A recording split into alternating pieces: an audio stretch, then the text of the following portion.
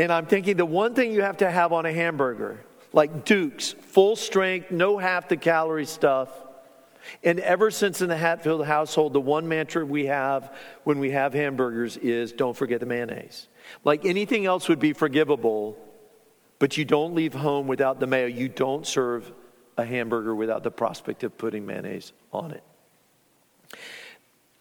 No mayo for a hamburger is like recognizing ourselves in our sinful humanity for what we truly are. And here it is.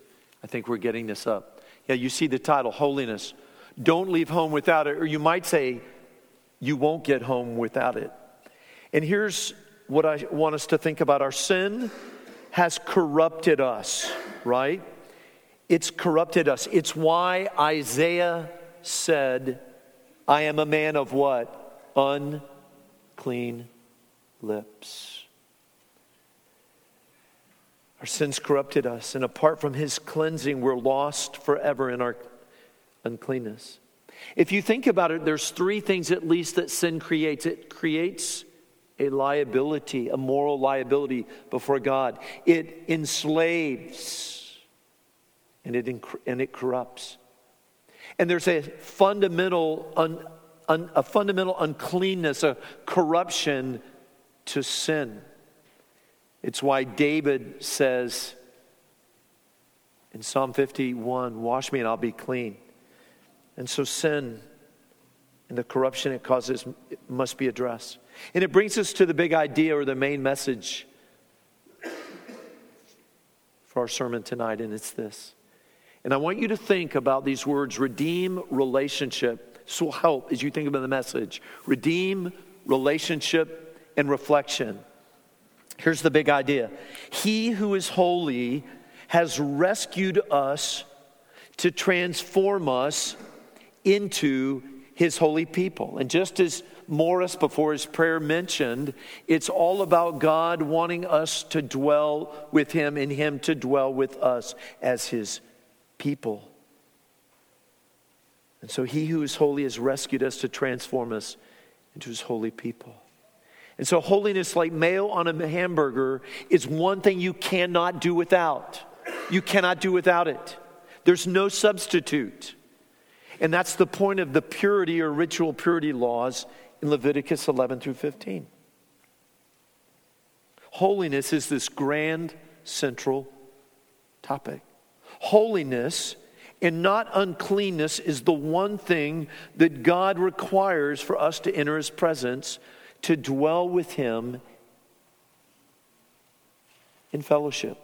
And that's David's spirit when he penned Psalm 24. He said, who shall ascend the hill of the Lord? And who shall stand in his holy place? He who has clean hands and a pure heart, who does not lift up his soul to what is false and does not swear deceitfully. So how do we see this main idea from our text? He who is holy has rescued us to transform us into his people, right? There's redemption. There's the idea of redemption, relationship, and then reflection. And so our outline is just three main points. Here it is. Let's see if we can get it up there. Thank you. First of all, we're speaking of the holiness of God is the special, and here's the bullet points. It's the special attribute of him who comes to redeem us. He comes to redeem us as his people, to make us his own. Secondly, the holiness of God is that special goal of the God who dwells with us as our God. All right? So first, as we think of, it's this special attributes, that special attribute of the one who comes to redeem us. So we say he redeems us. Secondly, it's the special goal of the God who dwells with us. He brings us into relationship with him. It's not simply about making us clean or righteous before him. It's about bringing us, having been made righteous, having been rescued from sin, into relationship with him. And then thirdly, the holiness of God is the special work of the Spirit. Let's see how we have that. Great, thank you. It's the special work of the Spirit that the image of Christ might be formed in us. So he redeems us, he brings us into relationship with him, and he forms us, It forms in us this growing reflection, this increasing image that looks more and more like Jesus Christ. So let's look at this first point. The holiness of God is the special attribute of Him who comes to redeem us. Now you might say there's lots of special attributes that God possesses. But there's something about the way we could say that He's a God of holy justice. He's a God of holy wisdom. He's a God of holy affection, of holy love. It was the late great, I like to say, R.C. Sproul, who wrote a book on the holiness of God. But long before Dr. Sproul was ever born, Yahweh was telling Moses to tell the people of Israel that this was the special, peculiar, transcendent attribute of God that can be affixed to all His other attributes. We know that the New Testament has the 7 I ams. This is sort of one of the great I ams of the Old Testament.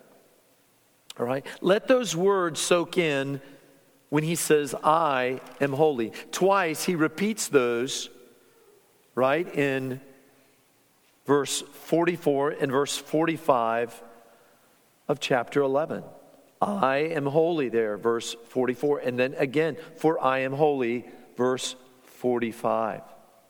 Why else does He tell Aaron in chapter 10, in verse 10, if you turn there just for a moment, He says, you are to distinguish between the holy and the common, and between the unclean and the clean.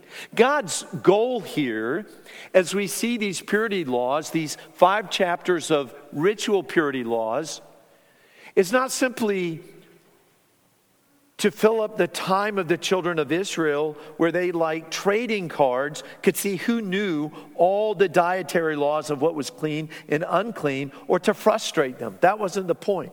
But the point was to emphasize a principle. And repetition points to an emphasis that reveals a priority. God desires the clean. For only the clean, the consecrated, may dwell with Him in His presence, in His temple.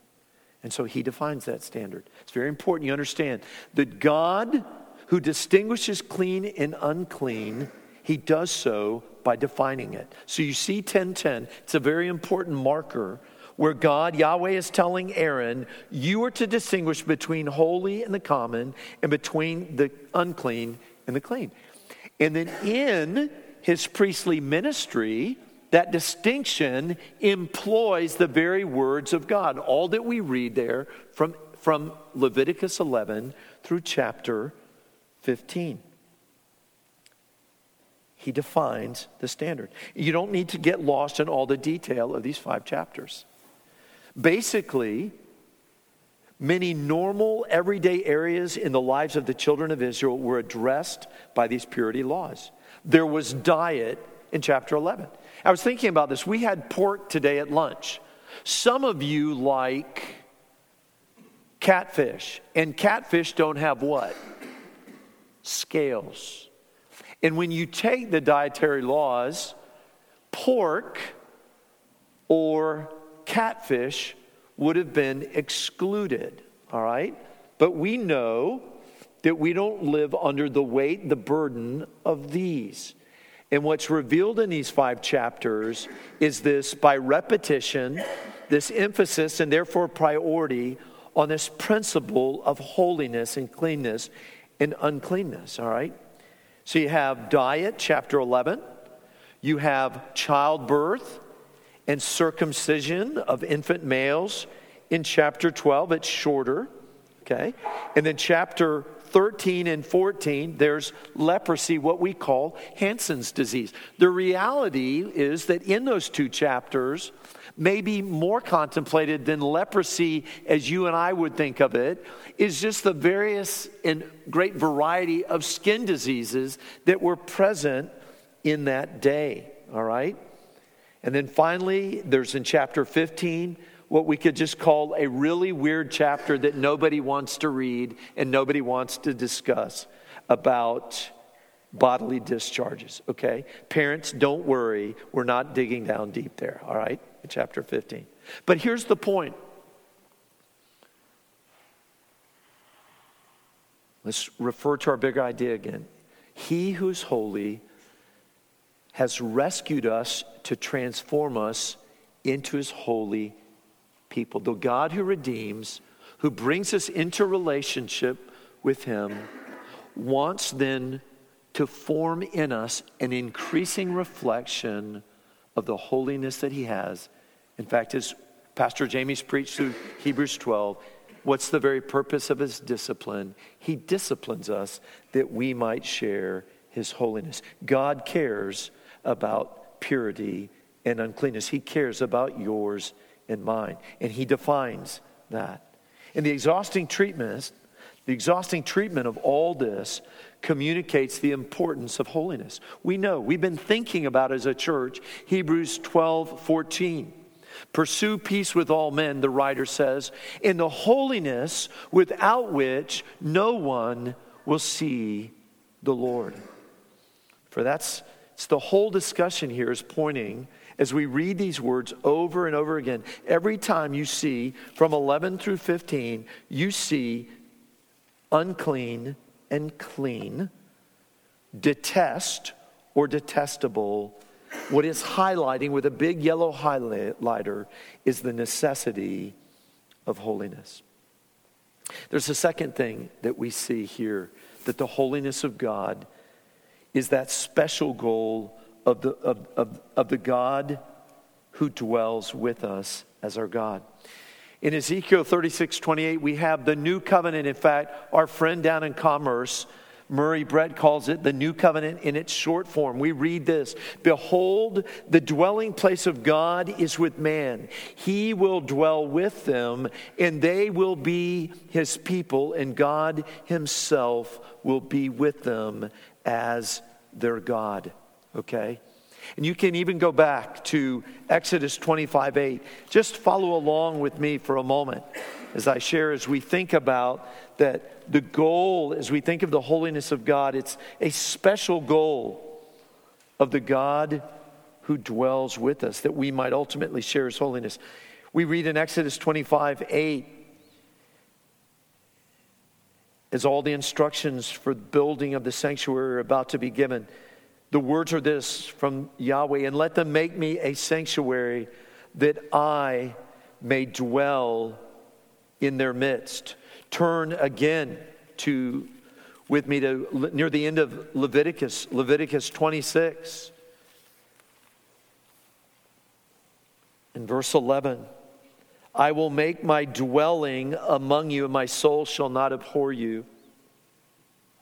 And I will walk among you and will be your God, and you shall be my people. I am the Lord your God who brought you out of the land of Egypt, that you should not be their slaves. And I've broken the bars of your yoke and made you walk erect. Turn with me to Jeremiah chapter 31. Very helpful. At that time, declares the Lord, I will be the God of all the clans of Israel, and they shall be my people. Verse 33, for this is the covenant that I will make with the house of Israel after those days, declares the Lord. I will put my law within them, and I will write it on their hearts. And I will be their God, and they shall be my people. We've already seen Ezekiel 36:28. And then one final time, turn with me to the last chapter in the New Testament, in the whole of the Bible, in Revelation 21.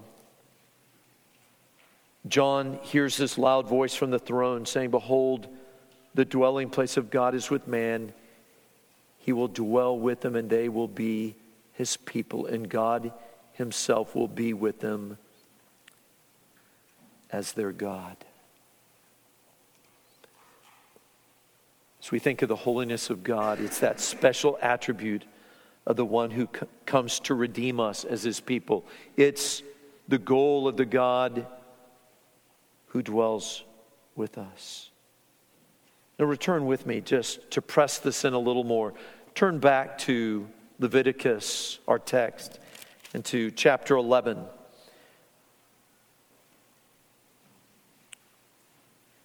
And verse 45. Ask yourself this question: why must the children of Israel be holy and not defile themselves? And the answer is found by asking who He is. And you see it there in verse 45. Here's the answer to the question: who is God? Who is this Yahweh? Who is He? He says, "For I am the Lord." Now ask, what has He done? Who brought you up out of the land of Egypt. For what purpose? Here it is. To be your God. So first, He says, I'm the Lord your God who brought you up out of the land of Egypt. That's redemption. And for what purpose? To be your God. That's adoption. And then the implication, therefore you shall be holy. Why? Because He says, I am holy. And what's the point of that holiness? What is that? That's simply our sanctification. He redeems us that He might adopt us, that He might sanctify. And you'll see this pattern over and over again. He redeems us. He rescues us from sin to bring us into relationship with Himself. That's adoption. To grow in us something that approximates His own holiness. Christian, let me ask, do you long to be like, even as Pastor Jamie quoted from Robert Murray McShane this morning, he would say, the greatest thing I can give the people that I pastor is my personal holiness. Let me ask, what husband, here's a question for you. Do you think the greatest gift you can give your wife or children is your holiness? Single adult, do you ever think that one of the greatest things you can give your brother and sister at Grace Baptist Church is growing daily by abiding in Jesus and growing in the grace and knowledge of our Lord Jesus Christ? It is. This is the will of God, Paul says in 1 Thessalonians chapter 4, your sanctification. There's a final thing I want us to see. I know it's 6 o'clock. I'm 21 minutes into a 30-minute sermon, but I'm going to speed it up. I want us to see that the holiness of God, as we consider these 5 chapters and the purity laws, as they move from diet to childbirth to leprosy to bodily discharges, and there's all this, there's repeated phrase, these words of unclean and clean, detest, detestable. And you see periodically this expression, like at the end of chapter 11:46, this is the law. In each of those, 11:46, chapter 12, verse 7, there is always something to be drawn out of that.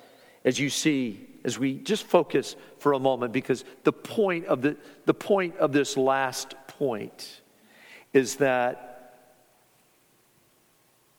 the holiness of God is that special work of the Spirit that the image of Christ might be formed in us. And you see a bit of this in how each of these sections ends. I want you to notice this. The point at the end of the first chapter there, chapter 11, in verse 46, when he says, this is the law, that is Torah, is to make a distinction between the unclean and the clean, between the living creature that may be eaten and the living creature that may not be eaten. That there are things that are right, there are things that are wrong. There is a righteous standard, and God desires us to walk in holiness when we walk after Him. Look in the end of chapter 12. This is the law for her who bears a child, either male or female. And you'll notice now what's introduced here at the end, the very last sentence. And the priest shall make atonement for her, and she shall be clean. And that's the whole point of these first 16 chapters of Leviticus. There is no acceptance before God. There is no real cleanness. There is no real holiness apart from atonement, apart from an acceptable sacrifice being given. And that was pictured, that ultimate perfect sacrifice of our Lord Jesus is pictured in all those sacrifices in the first 7 chapters of this book. Look at the end now, just for a moment, of chapter 13. I want you to see here when it says, this is the law for a case of leprous disease in a garment of wool or linen, either in the warp or the woof or in any article made of skin, to determine whether it is clean or unclean. Okay? And that's the longest, I think that's next. Yeah, that's the longest of the chapters in this section. So there's this concern for holiness is not simply the skin of the Israelite, but even the garment that they're wearing. And so you'll see the principle here of within these chapters, the principle of washing, the principle of waiting, but then even sometimes during the waiting or taking specific acts, something then is declared clean. For example, chapter 13, verse 58. Notice that he says the garment, he says, here's this garment. If the skin now departs when you've washed it, it shall then be washed a second time and it will be clean. And so there's the contemplation in these 5 chapters that uncleanness is not forever, that there's the potential for cleanness, for wholeness. That's the whole idea of holiness anyways. Look to even at the there in verse 32 of chapter 14. Here again, this is the law. Zot Torah, this is the law for him in whom is a case of leprous disease, who cannot afford the offerings for his cleansing. And you see the mercy of God here for someone with leprosy who is ceremonially unclean. And there's this kindness of God that doesn't demand what one does not have. Now, there's a final verse I want you to see as we press in this last point about that the whole point, the holiness of God, then is this picture of what he's wanting formed in us. Look there at the end of, near the end of chapter 15, verse 31. He says, thus you shall keep the people of Israel separate from their uncleanness, lest they die in their uncleanness by defiling my tabernacle that is in their midst. The tabernacle, the tent of meeting, is the place of God's dwelling. Who can enter into that? Only those who are clean. How may we be clean? Only by an acceptable sacrifice on our behalf. God has rescued his people. Are you a Christian? You know what you are? You're a rescued person. And you didn't do it yourself. God delights to rescue and redeem a people for himself. In fact, that's the point in Titus 2. If you turn there with me for a moment as we land this sermon. I want you to think about these wonderful words and the way Paul says it.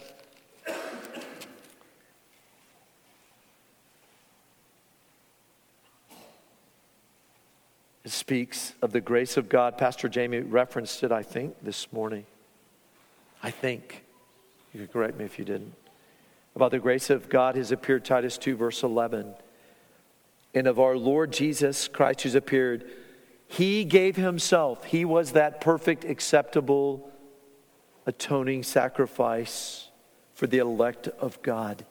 To redeem us, that is, to rescue us, to purchase us, to pay that ransom price, to redeem us from all our lawlessness. And there it is, look, the idea of uncleanness. And to purify for himself a people for his own possession who are zealous for good works.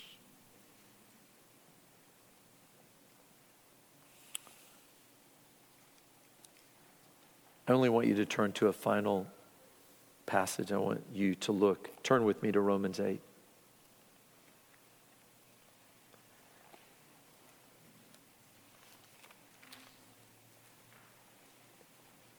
Indwelling sin stains, spoils, wrecks, threatens. Some of you know those days, they're Roman 7 days, when you could say there is no good thing that dwells in you. The temptation to be angry, bitter, prideful, to promote yourself, to seek pleasure in things that are just the idols of your heart, to find pleasure and joy in anything but Christ. And you're sitting there thinking, am I the same person I was yesterday? It just feels like today I feel like one big piece of indwelling sin that I can't get away from. Do you know what I'm talking about? Do you know what I'm talking about? I want to encourage you, look at Romans 8, and I want us to end thinking about this as we've considered that from these 5 chapters, the holiness of God really is that special attribute of the one who came to redeem us, who were so very unholy, who exhibited so little holiness. It's that special goal of the God who dwells with us, who's brought us into relationship with Him, that He might be our God and we might be His people. And the holiness of God there is in the backdrop of the special work of the Spirit, that the image of Christ might be formed in us. And I want you to look at this in Romans 8:29. This is the end of what we call the order of salvation. Paul says, after the verse we love to quote, and we know that for those who love God, all things work together for good, for those who are called according to His purpose. And then he says this. And he says, for those, as though there's something between verse 29 and verse 28. They're vitally connected. 29 comes out of 28. And here's the good news. For those whom He foreknew, that is, those whom He set His love on before eternity, but not because of anything He saw in them, these He also predestined to become conformed to the image of His Son, in order that He might be the firstborn among many brothers. If I asked you, Christian, is your election and your standing before God, is it rooted in eternity and in love and in nothing that the Father saw in love, that the Father saw in love or saw in you? You would say, yes, that's true, amen. That's certainty, and God's not going to reverse that. That's as solid as a granite mountain. But I think when it comes to believing and trusting our Heavenly Father to do that last part of the order of salvation, to in the daily grind and in the face of our indwelling sin, to believe that as surely as in love He elected us before time, that today and tomorrow until Jesus comes back, and you can count on it, He's conforming you and me, brother and sisters, through fits and starts and tears and wringing of hands and 3 steps forward and 2 steps back, and to the perfect image and likeness of Jesus in your soul. Your sanctification and conformity to the image of Jesus is as certain as your election in love before time began.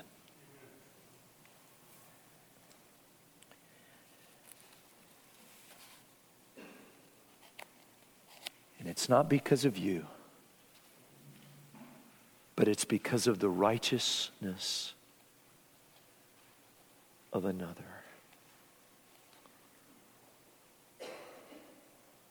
Based on Leviticus 10, Mitch Abuao, she composed this poem as we think with all the holiness we don't have and coming to a God with all the holiness that He does have. Let me finish with this. Mitch writes, am I allowed my praise to bring? Can I approach the greatest King? Does He my broken pieces mend and even stoop to call me friend? Except for Christ's robe draped on me, my filth makes me unfit for Thee. Except the priest atone for sin, Thy temple I'll not enter in. But praise God, He did. And so we can come. Holiness. Don't leave home without it.